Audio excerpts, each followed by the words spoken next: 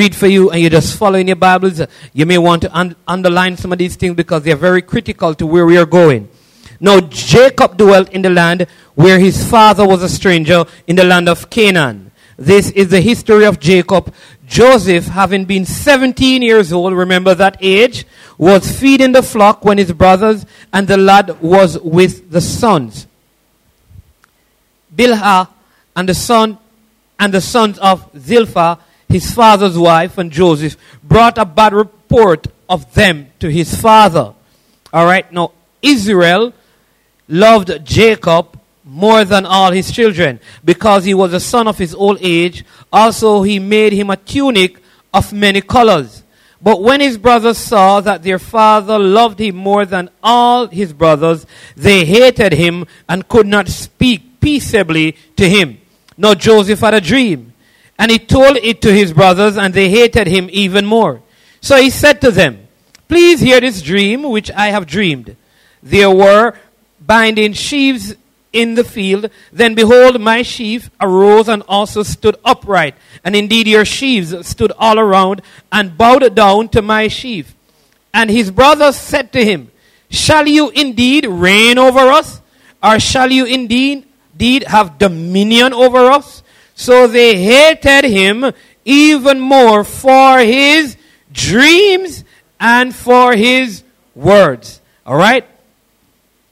Then he dreamed still another dream and told it to his brothers and said, "Look, I have dreamed another dream.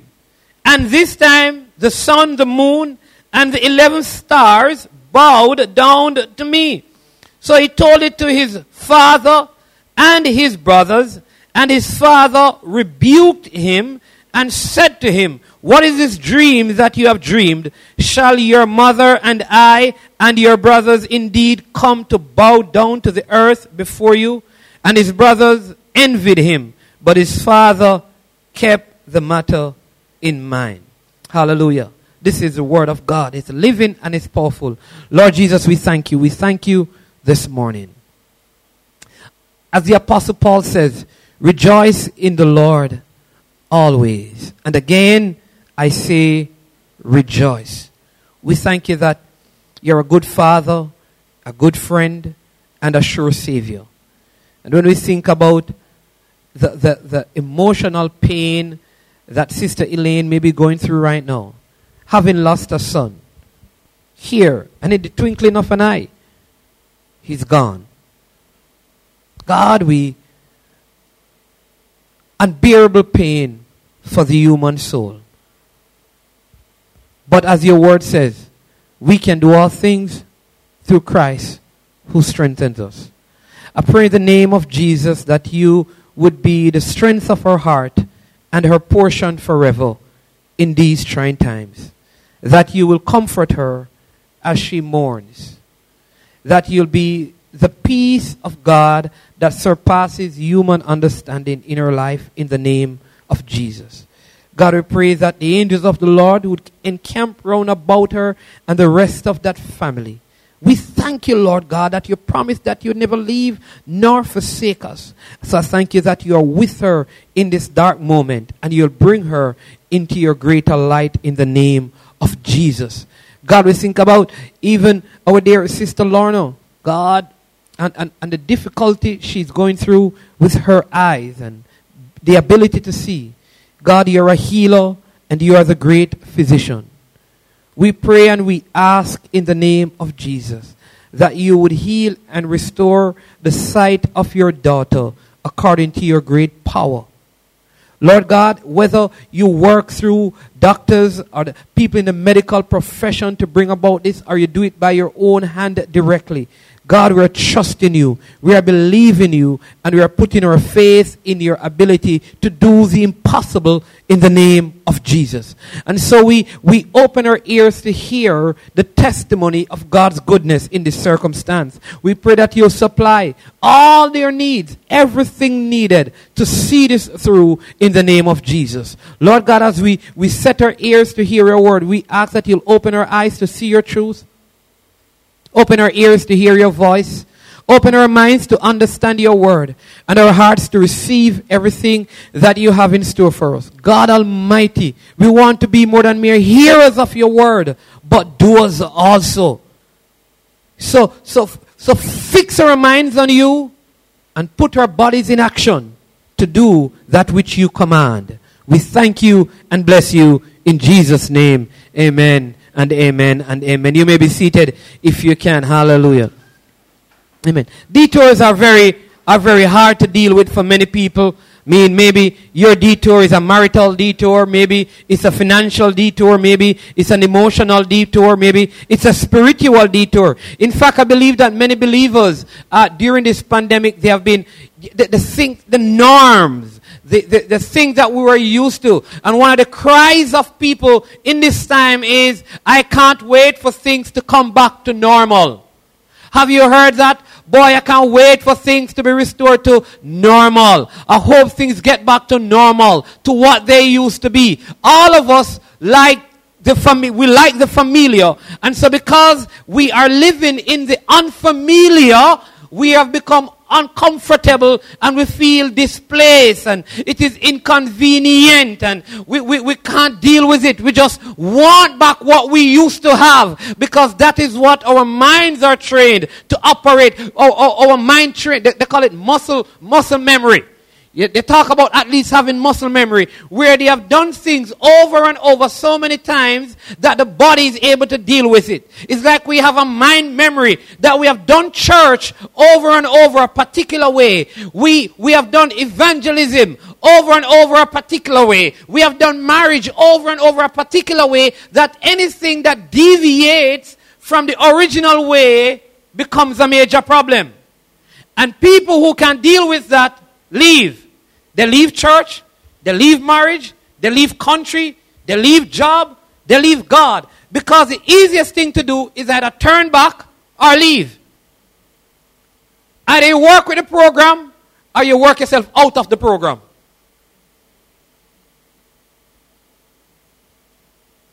Yeah. But the thing is, detours are healthy. And they serve a good purpose in the life of a believer. In fact, I thank God that my life was detoured. Because this was not my determined destination.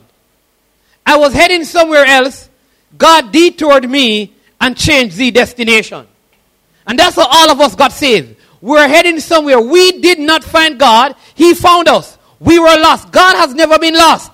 He comes to seek and to save those who are lost. We never find God. God is not missing. He has never gone missing, and he will never go missing. You cannot find God. God finds you. And he found me, and he said, listen, let me detour you. You are heading down the road. You need to head up the road. And he took me on some corners and some ways that I didn't like, but I'm heading now in the direction that he wants me to. And that's a good thing. That though some of the places that I've gone on this journey I don't like, I'm heading to the right destination that I like. Amen? You may not always like the journey, but you'll enjoy the destination. Hallelujah. I'm telling you, I don't like some of the stops. I think some of them are too long. I don't like some of the people who I meet on it. But I think some of them are very good. I think some of them are very bad. But hey, God put them on a journey. And I have to work with the journey or else I'm going to miss the destination. Amen? That's just how it works.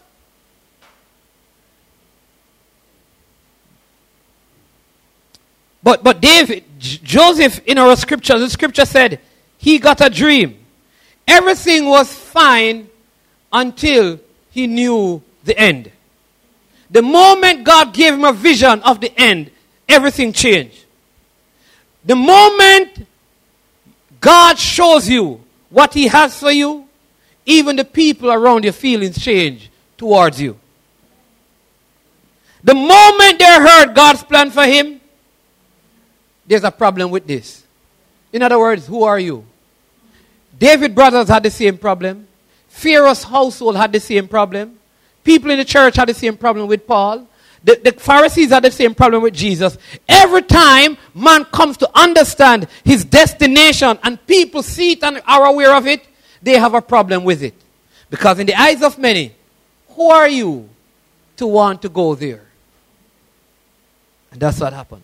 But detours are distraction from the original intended route that we had planned to take.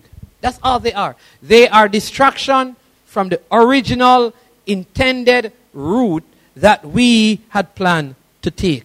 That's all they are. All they are just a turn off from the original route. Have you ever headed out for somewhere and then you start taking all of these routes and you say, oh my God, like I didn't know that this place looks so beautiful. If you had not gone on the detour, you would not have seen some of the things that you are now seeing. You would have not known some of the places that you now know. And that's the thing. They're really distraction from the intended route that we plan to take. So detours are typically unexpected and they are inconvenient. Unexpected, you just never know. I didn't know. If we knew that there was going to be a detour, like I said earlier, here's what we do. I am not going. If we knew what was there, we would try to change everything. And God, part of walking in faith, part of having your steps ordered by the Lord, acknowledge Him in all your ways as He directs your path, is living in a place that I don't know what next God is going to do. I don't know, but listen, if He tells me, I will go. If He leads me, I will follow. They're always unexpected and inconvenient thing when it comes on to getting to the destination that God has in store for you. In fact, walking by faith, you have the four on. You have the unseen if you're going to walk by faith. You have the unknown if you're going to walk by faith. You have the unexpected if you're going to walk by faith. And you have the unseen, unknown, unheard of, unexpected. If you're going to walk by faith, there are going to be unexpected things, unseen things, unknown things, and unheard things. You're going to hear and see things and know things and experience things that you never had in the original journey or in the original plan. All they do is that they take us off our intended route. And as such, it takes us longer than we had planned to get to our final destination. Detours have never changed anyone's destination. It just changed your journey. Say it again. All God is doing is changing your journey. He's not changing your destination. God is not changing your end. He's changing the means to the end. I want you to get that, because what happens to us, and it happens to me, is that many times when the journey changes, we give up on the destination. When the journey changes, we think the destination is over and it's done and we can't again. That is why people bail out in marriage. Because the journey that they had, somehow is different from what they planned. And so here's what they say. I'm leaving. But God still had a good marriage in store. It's just that it's taking longer than you anticipated. People give up on their jobs. And it was the same job that God was going to elevate them in. But they had a 4-year plan, and God had a 40-year plan.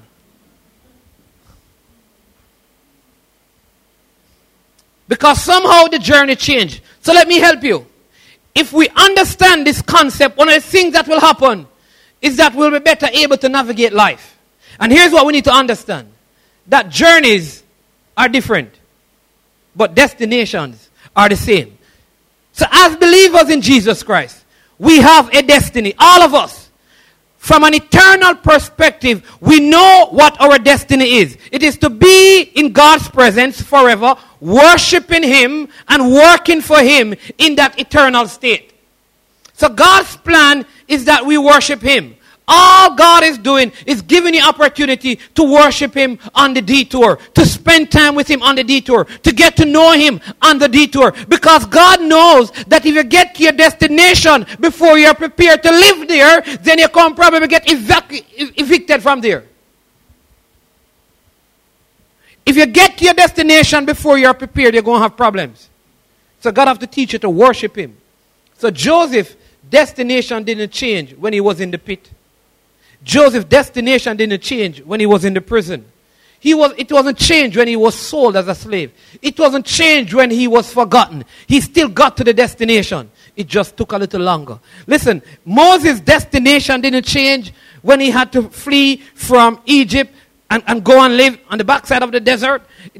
David's destination didn't change when he was running around living in caves. It didn't change. It just took a longer journey to get there, because God had some things that he wanted to do in David and wanted to do in people before David could get to where God wanted him to be. Every time I come up on a detour, I end up back where I originally intended to go. And I want you to remember that. Because if you remember that, you won't follow other people, you'll follow God. Let me say it again. If you get that God is going to bring me to the destination, on whatever path he takes me, you won't stop following God and start following people.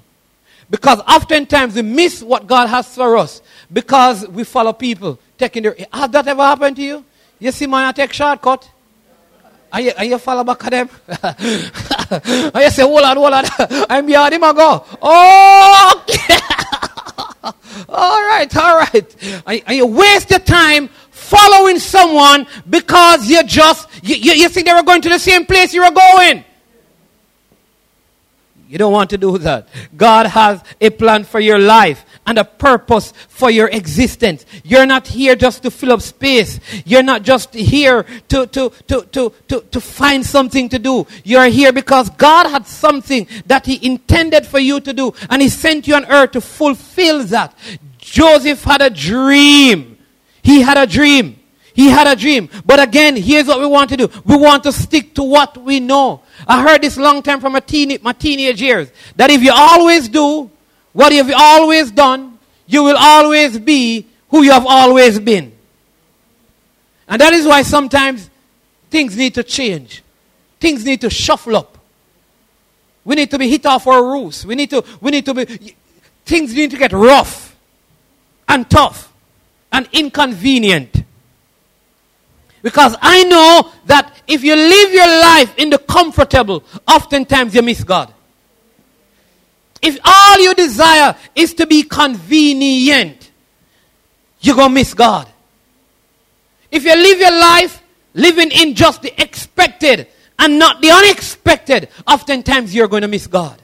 Sometimes things need to get rough and get tough. Because when the tough gets going, the weak start running. That's the thing. Weak people run away. Strong people trust God in it all and through it all. You see, there's a God-designed stamp on your life, but he really takes us to that destiny. Ever takes us to that destiny with detours.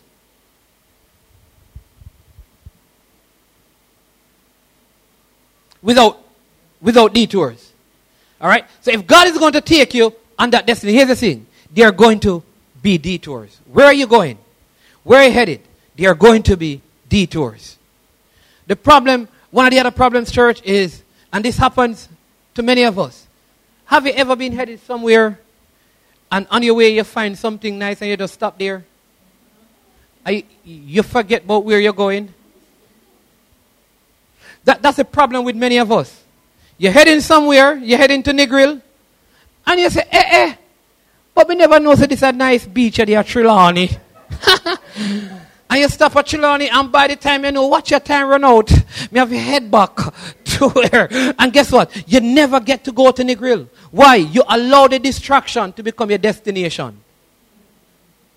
Never let your detour be a destination. It's just a part of the journey. Continue where God is sending you. Don't let the interruption be your stop point. Let them be your rest point for where God is bringing you next.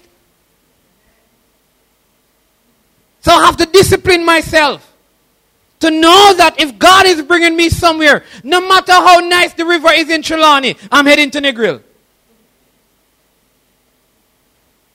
No matter what, it's closer. I'm heading to the grill. That's where I'm headed. I'm not going to allow my detour to become my landing spot.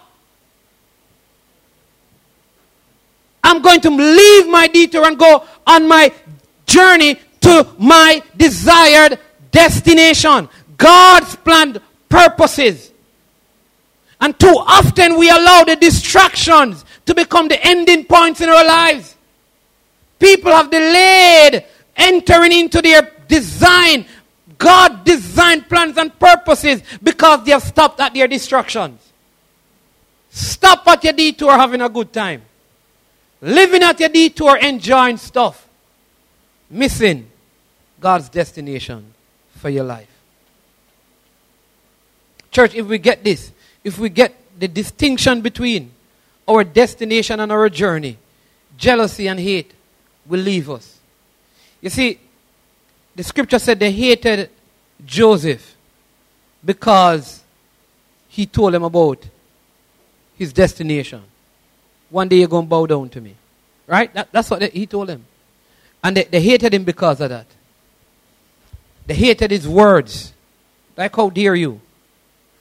You see, because I know that my destination in God is different from yours, I don't want your journey. I'm not going to envy you because of your journey. I'm not going to be jealous because of your journey. Because your journey can only take you to your destination. So if I'm jealous of your journey, then I'm also changing my destination. Do you follow me? If you understand that God has a specific destined place and purpose for you, you will take your eyes off people's journey and watch your own. Because here's what we are guilty of. Look how them family love them. Look how fair husband treat her. How you not treat me so? Because you're going to a different place from the other wife. And if you get the other wife treatment, you're not going to reach where you're going. You're going to reach where she's going. And one of you going to be the real and one going to be camouflage. Or one going to be the bogus. Don't be a bogus. Anytime we start picking up people's journey, we end up at the same destination as they do, and that makes us the bogus. And they are the real thing. Or we are the carbon copy, if you want to use a better word, and they are the original. If you understand that, you'll never get upset about your journey because you despise someone else's journey or because you wish you had theirs. You will never ever compare where you are with someone else because you understand that your detours are designed specifically for your destination. Your detours are designed based on your specific destination. David had different detours than Joseph. Moses had different detours. Every biblical character that you read of, all of their detours were different from the others because they all had different destination. God also uses detours as part of his design for our lives. God uses detours as part of his design for our lives.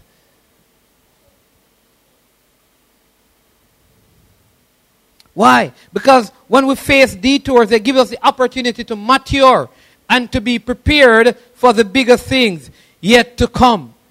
So between the dream and the destination, between the dream and the destiny, there's a maturity that needs to take place. And there's no manifestation until there's maturity. There's no manifestation of the dream until there's a maturity in the individual. In other words, God delays the destination so that we can be matured in the process. It is a preparation, a maturity because of the bigger things that God has in store. So Moses is on a detour in the wilderness for 40 years. 40 years. Numbers chapter 32, verse 13. Just skip there with me. Numbers 32 verse 13. So he says this. The Lord's anger was aroused against Israel, and he made them wander in the wilderness for 40 years until all the generation that had done evil in the sight of the Lord was gone. Very critical to understand. Why does God detour us? Why are we put on detour? Many times it is to remove all the evil. You see, God had the people in a place until all the evil was removed. And when the evil was removed, they got to the destination. In other words, God wants to remove some evil habits and evil practices from our lives. In Jamaica, we say it this way: the higher you climb is the more you're exposed. And what happened? God wants to give you a high level of anointing. He wants you to operate at the highest level of your gifting. And he knows that you're going to be exposed. He wants to make sure that when you're exposed, there's no evil, there's no wickedness, there's no habitual sin. So what he does, he takes you on a detour before he brings you to your elevation so that he can remove the evil.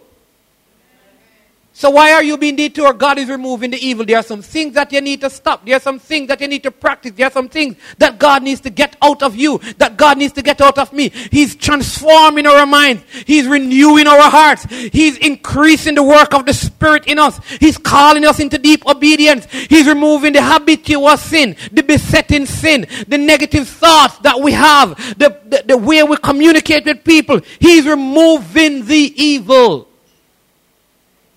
Amen? Hallelujah. So when you are being delayed because you're on a detour, know that God is cutting away some stuff. He's plucking out some stuff. He's removing some stuff. He's reshaping some stuff in our lives. Then he had Abraham.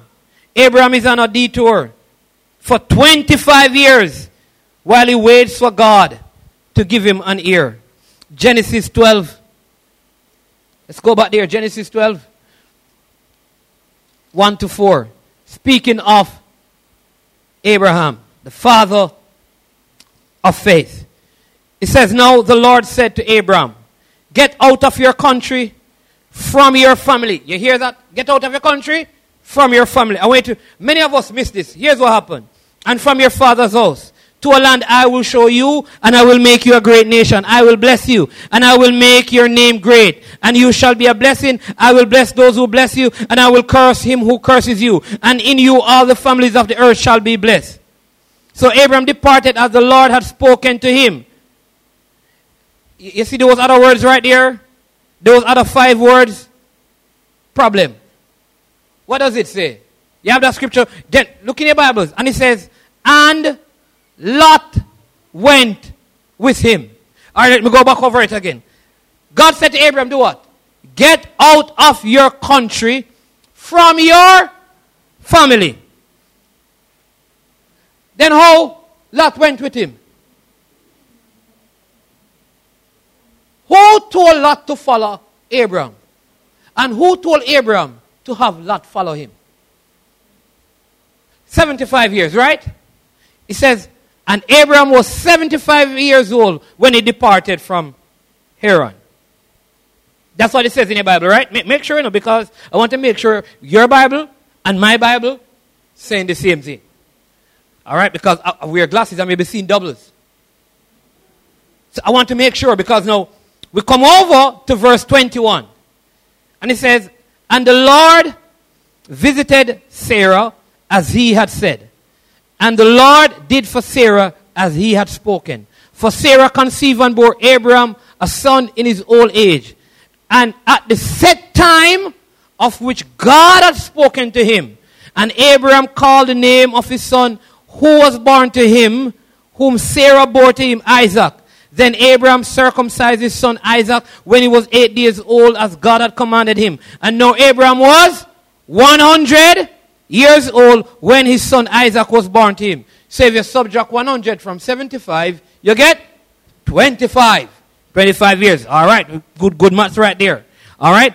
Verse 7. So she said, who would have said to Abraham that Sarah would nurse a child? For I have borne him a son in his old age. So the child grew and was weaned, and they had a day and all of that. Verse 8.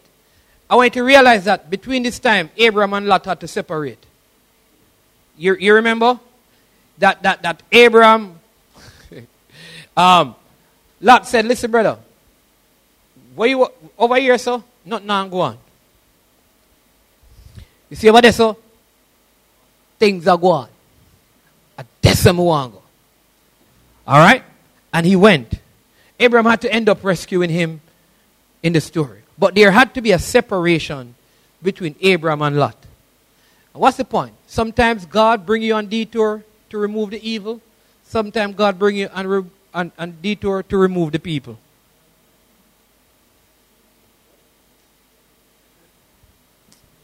Sometimes there are some people who need to be removed out of the way so you can continue on your journey. The worst thing you can do is travel on your journey with people who love comfort and convenience. Because they are going to complain every time you turn off road. Oh, I can't bother with this a long drive in here. Every second you stop. I turn. I look. I watch. I this. I can't bother. Listen, might as well me turn back. Listen, you know what, let me go back on my ear. Me can't bother with that. Have you ever... Listen, the worst thing you can do is have impatient people. People love convenience. People love comfort. They are the lots. And many times God will bring you on a detour to remove the lots out of your life. So that the dream, the vision, the word can now become manifest. And I know you think, like, no, pastor, everybody's supposed... No. Everybody can be a part of it. That is why Joseph had to leave. Joseph had to leave his brothers. David had to leave his brothers. There are some people you're going to have to leave. Because they can't come on the journey with you. Because if they were to come on the journey with you, they'll cause evil to come amongst you.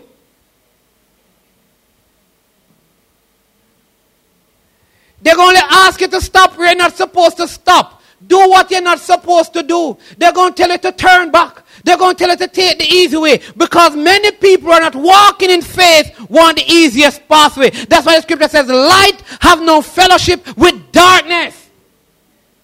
Come on now. I put it to you that many of you are being detoured right now in your life because you have some wrong people around you. You're holding on to what God wants you to let go of. Because God has something better for you. You can never get your better until you let go of your worse. And you're holding on to something that God wants. Abraham, though they were related, he had to let Lot go. Come on, just tell the person beside you, let Lot go. Listen, down the road I may come and help you, but right now, you got to go. A few years from now, I will come and help you, but right now, you got to go. Because if you don't do that, they will distract you. They will make you choose the comfortable and the convenient. And oftentimes, we mess up the journey and end up in the wrong destination. It's not a matter of hate. It's a matter of love. You remember when Sodom was going to be destroyed? That there was one person who was part of the crew who said, boy, and look back, because they were out of Sodom, but Sodom was not out of them. And she looked back and she turned into a pillar of salt. What that says to us is this: listen, you can't have those people because they will always want to point you to where God has caused you to pass. They want to point you back to the things God has moved you past.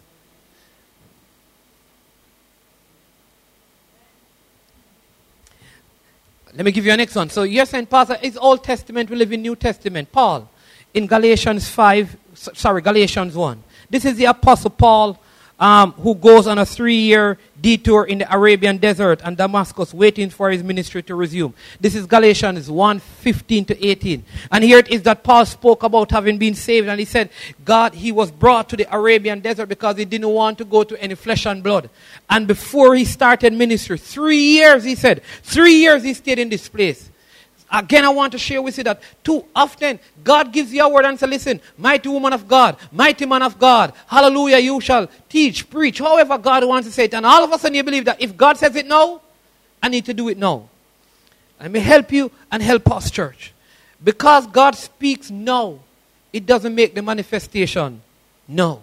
Because there's a process before the manifestation. And that process is a process of maturity. And because we believe if God says it no, I must do it no, we oftentimes miss God's processing and we walk and begin to act in immaturity and we lose what we have. In other words, there's one guy called Samson, and Samson learned what immaturity can do. Samson made many bad decisions because he wasn't willing to wait out the process based on his parents' instruction to come into maturity before he took on a wife. And so he took on a wife of his own liking because he think like, if I'm strong, it means that I must be ready for a woman. And the same woman that he think he was stronger than caused him to fall. You have to be mature before you take on certain things.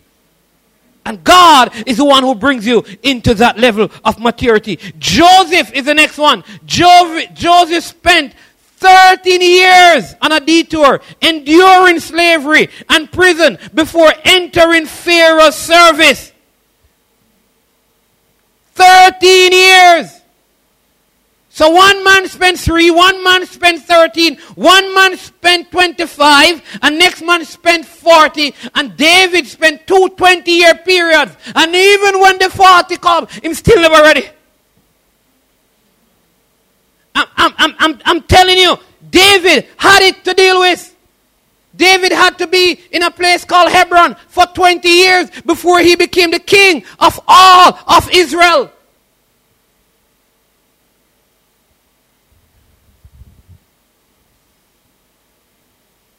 It was in Genesis 41, verse 46, that the scripture said that Joseph, when the Pharaoh promoted Joseph, 13 years, a pit, a prison, and sold for a price.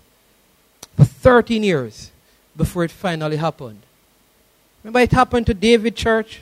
What happened to David?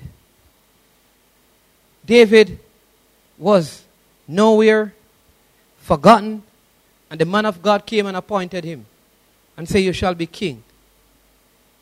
You know how long that took? It took a Goliath. It took him going past a Saul.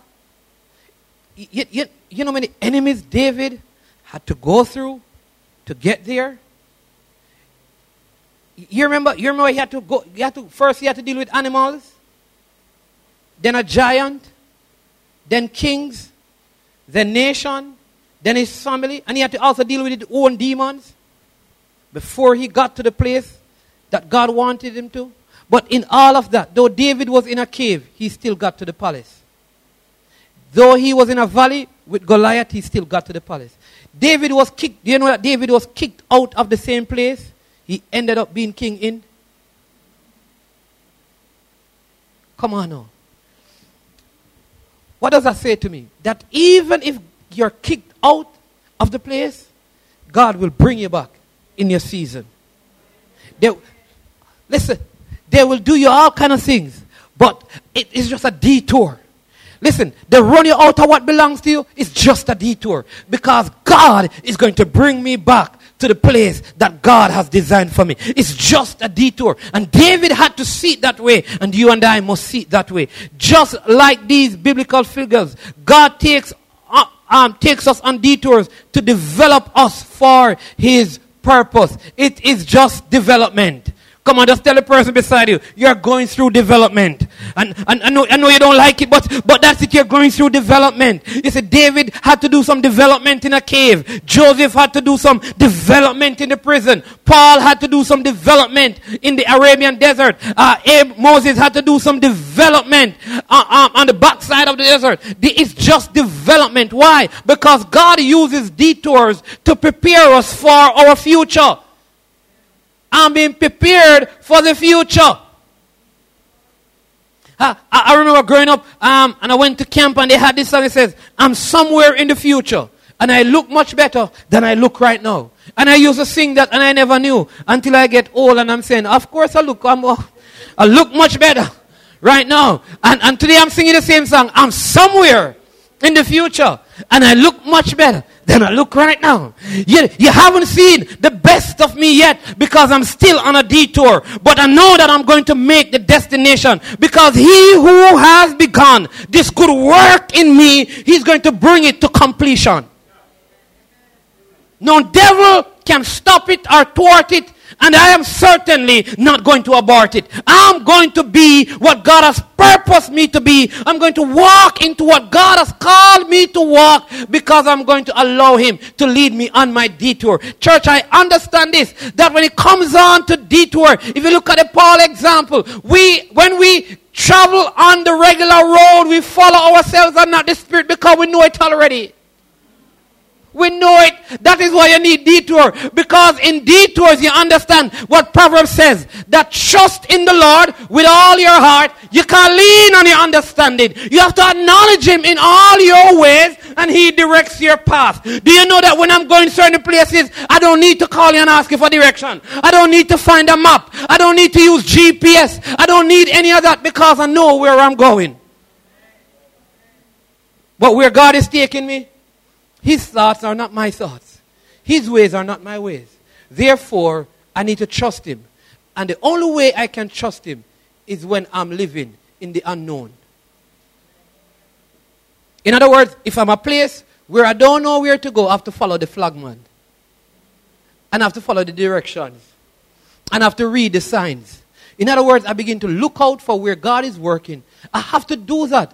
When you're listen, you can imagine you going to which part? St. Elizabeth, and you've never been there. Big up St. Elizabeth. You're going to St. Elizabeth, going to Ballards Valley in St. Elizabeth. There's an actual place called, so I hope you don't know it because the example won't work if you know it, right? You're going to Ballards Valley and you're supposed to leave right now and drive up Brownstone side and take them where they know. You have to talk to somebody that knows the way. In other words, the only way to get there is to be able to trust the person who's going to give you directions enough to follow the directions that they give you. How do you trust God? It's the same way when God brings you on a path where you have to call him before you drive off. And every step of the journey, you have to keep touching base with God. But if somebody said to you, come to St. Mary, yeah man, which part? Port Maria, of course.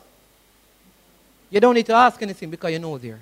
The detours in life put you in a place where you have to touch base with God every moment of the journey. And that is building your intimacy with him and your relationship with him. Amen? So he's using the detours to prepare us for our future. Often we are simply not ready to handle our destiny because we lack maturity. God will not give you something that you're not mature to handle because it will destroy you. How do you know that you're ready? When God says you're ready. And he's going to take you here, around here, up there, until he deals with what ought to be dealt with. He's going to remove the evil. He's going to remove the people. And he's going to prepare you, like he prepared Paul, to prepare his people. That's the whole thing. That's the whole point of some of these things that we go through. You see, even though God reveals Joseph's destiny, he also takes him on many detours in order to mature him for his coming reign over Egypt.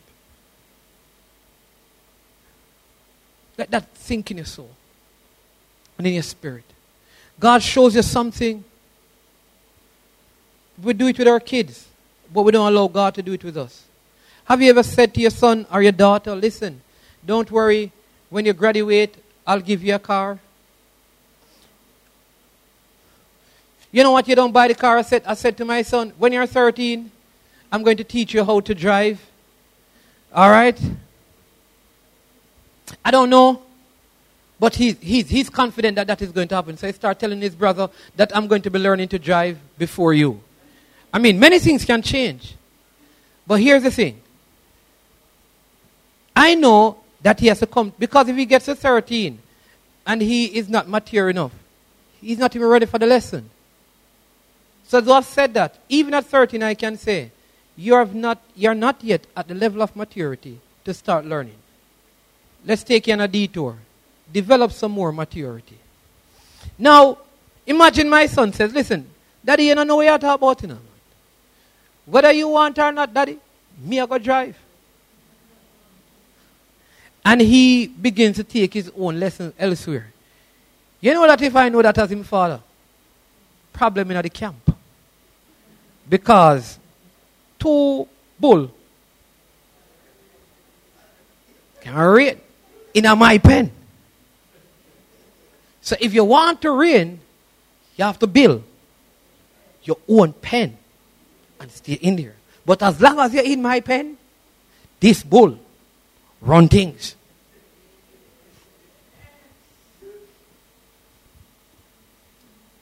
What that means is that, listen, it's the same thing with God. God will not give you what you're not mature enough to deal with because it will destroy you.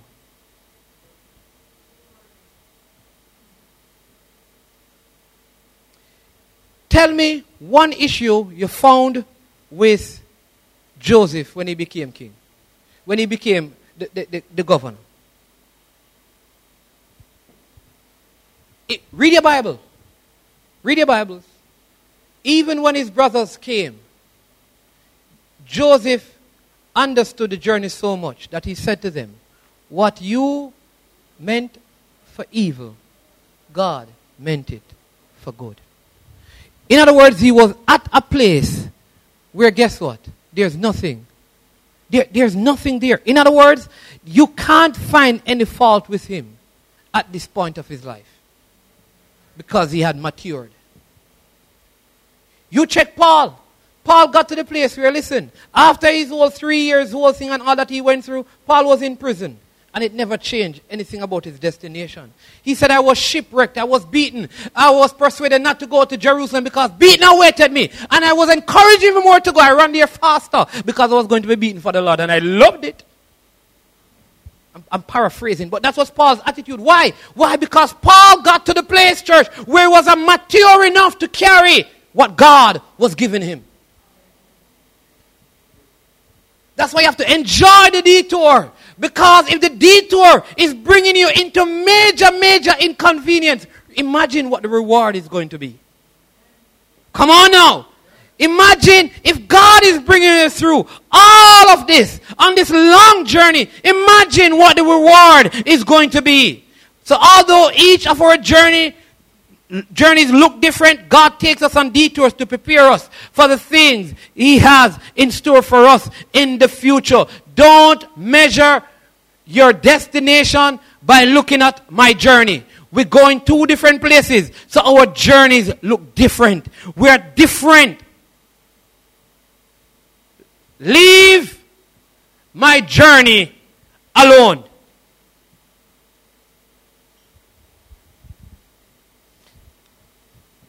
I'm going to conclude. It's almost 12:30.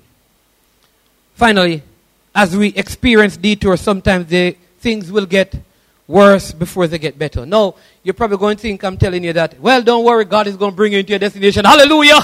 Things are going to get... Listen, let me put this to you. Things are probably going to get worse. I'm not prophesying, but I'm just telling you.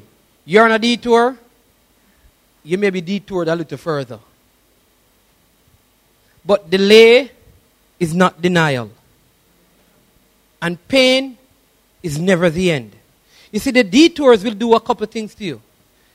But it can only do what you allow it to. It will either build you up or it will break you down. But the choice is yours. You see, you don't get to determine your detour. You get to determine what your detour do to you or how it affects you. So things probably are going to get worse before they get better. So you may have less money now than you had before. The marriage may not get better right now. But what do you do when there is a detour in your marriage? Do you divorce or do you trust God?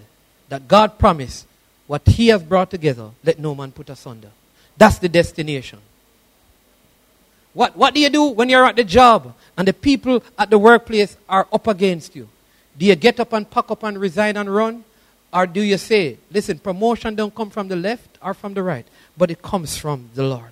What do you do? What do you hold on to? Do you keep the destination in mind in spite of all that you're going through? You see, Saul fired spears at David. Goliath tried to kill David. David's son tried to kill David, but he still got to his destination. It didn't change anything. When it comes to God leading us towards our destiny, the irony is that the detour doesn't steer us away from construction. Meaning, you're under construction, I'm under construction, and construction goes through different phases. Sometimes it is a digging of the foundation. Sometimes it's a laying of the blocks. And what they call that part where you're rendering the stuff. It's different phases, then you're putting on the roof. And sometimes you have some persons who come and the blocks are not put up properly, and you have to knock down and then get them straight again. You understand me? Sometimes everything is not level, and you have to scrape off and put back on. But at the end of it, the good thing is that when everything is done perfectly, at the end of it, everybody looks, they never see the journey. What they see is the end product.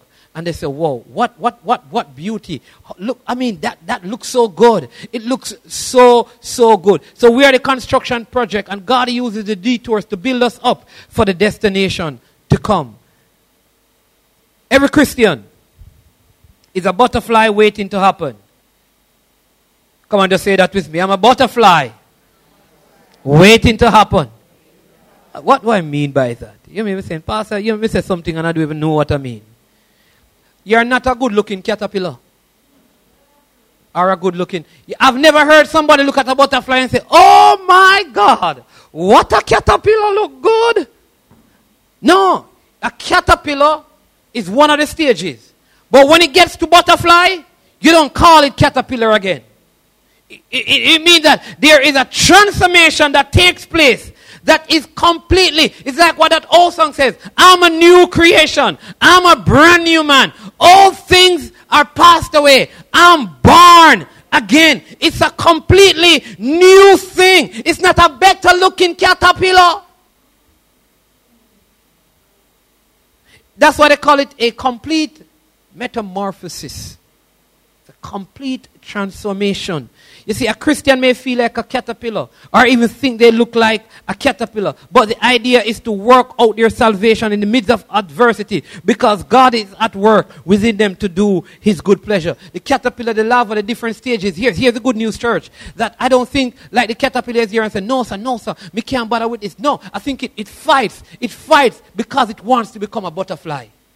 So here's the thing. I'm going to fight. I'm going to stay in this. Trust in God. Trusting in the process. Believe in God. I'm going to keep working. I'm going to keep trusting. I'm not going to look at you. I'm not going to look at you. I'm going to keep my eyes fixed on Jesus. Because I know if I do that, one day, I'm going to be a beautiful butterfly.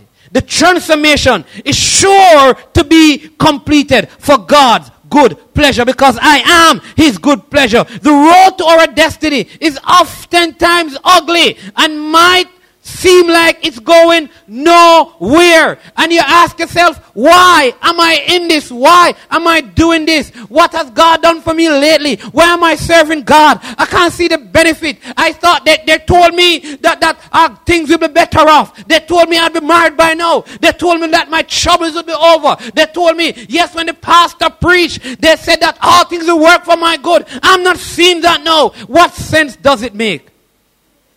But God is transforming us into something beautiful, designed for a great work. I like things that take long to prepare. Because oftentimes, the things that take long to prepare, hallelujah, always taste good. So if I ever come to your house and you said, listen, Pastor, let me see if I can box up something fast. And you go in the kitchen and you start cooking up some stuff and you come out and you present it in 10 minutes. My prayer would be, hallelujah, hallelujah, Jesus. God, I bless your name. Glory to God, hallelujah. Jesus, we thank you God, I call upon you, the keeper of all mankind, lover of my soul. God, I know. God, I'm not ready to go to heaven yet. But if you desire, yes, amen, because I'm not sure what's happening. But here's the thing. When I know you deal with some peas from the day before and you steam, marinate your stuff and thing, you understand, man? I come there and pot take long for cook and belly hungry and you say, you know, done yet? No, man, make it simmer some more. And you put that before me, before I taste, I say, thank you, Jesus. Some have meat and don't have teeth. Some have teeth and don't have meat. But thank you, God, that I have meat and I have teeth. Let's eat in Jesus' name. And I'm ready. Why? Because the preparation makes me believe that the end product is good. What that means for you? It means that though you on a detour, the preparation is saying that what's at the end is good. So don't give up. We sing this song earlier today. It says, you are always up to something good. And the idea behind that song is, in spite of where you are on your detour, God is up to something good. Maybe you feel like Joseph, man, the people who are closest to me have put me in a pit because they heard about my destiny, my dream. And you have to remember, but God, you're always up to something good. Maybe you feel like you're imprisoned, you're marginalized, you're confined.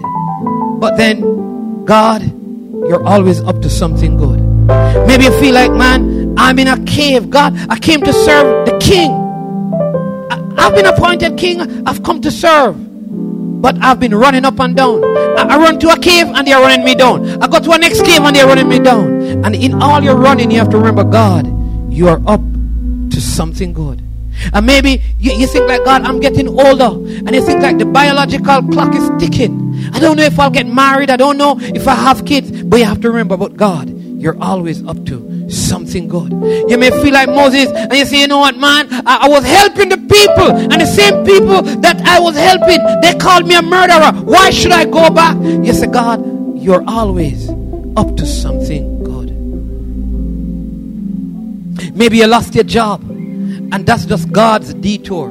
Instead of cussing and complaining, just Lord, I know that you are always up to something good. Maybe you're having some pain in your marriage and in your family, and you have to remember, God, you're always up to something good. Why? Because I know, God, I know that you're going to bring me to my destination. For your plans for me are good plans. They are not plans to harm me. Come on, just lift your hands right where you are and just say, Lord, I thank you that you're up to something good. Come on, so in my circumstances right now, you're up to something good. In the pain, you're up to something good. In the misery, you're up to something good. Lord, even if I'm in a pit, you're up to something good. In the prison, you're up to something good. When I don't know where to go, you're up to something good. When I don't know what to do, you're up to something good. When the unexpected happen, you're up to something good. When the inconvenient happen, you're up to something good.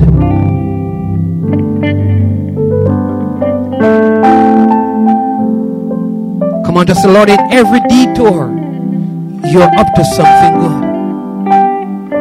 Tell God that you're maturing me, you're preparing me, you're removing the evil, you're removing the people that would affect my destination.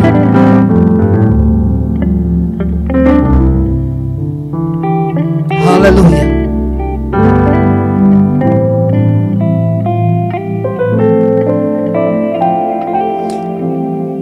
In every bad report, God is doing something good.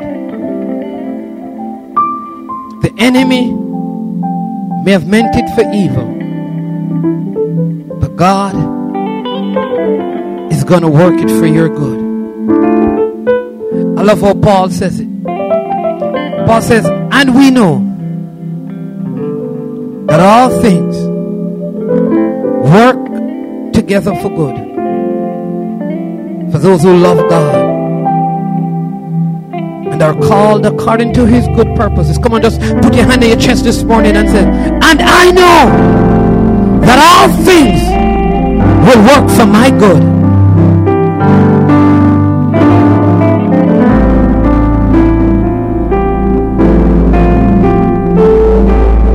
Come on, just stand to your feet. Let me pray with you this morning.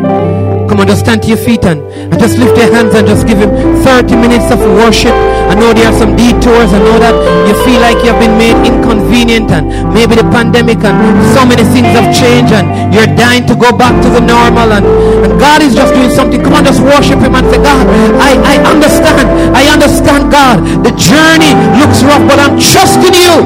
I'm trusting you. I'm trusting you with all my heart. I won't lean on my own understanding. I'm trusting you, Lord God, that there's a purpose for the detour, that you're working something good. I'm trusting you, Lord. I'm not trusting in my own self, in my own strength. I'm trusting in you.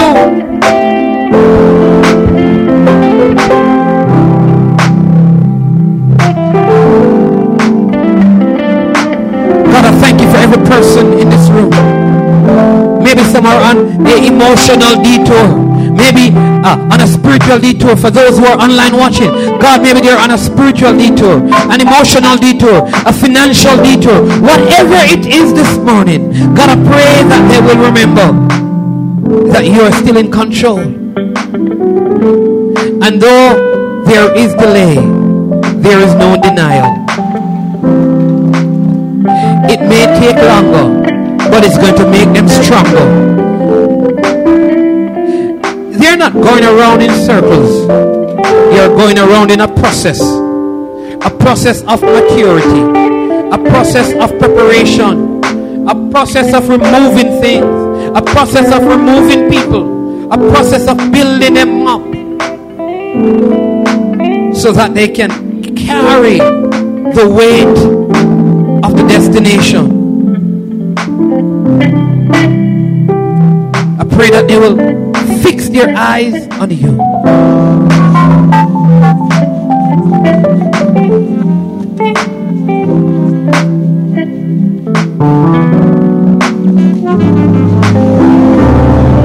Hallelujah.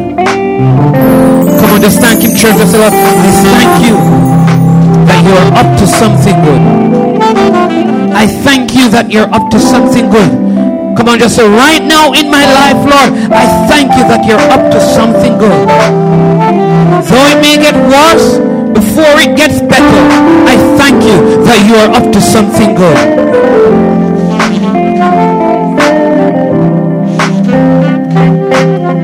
Come on, you are always up to something good.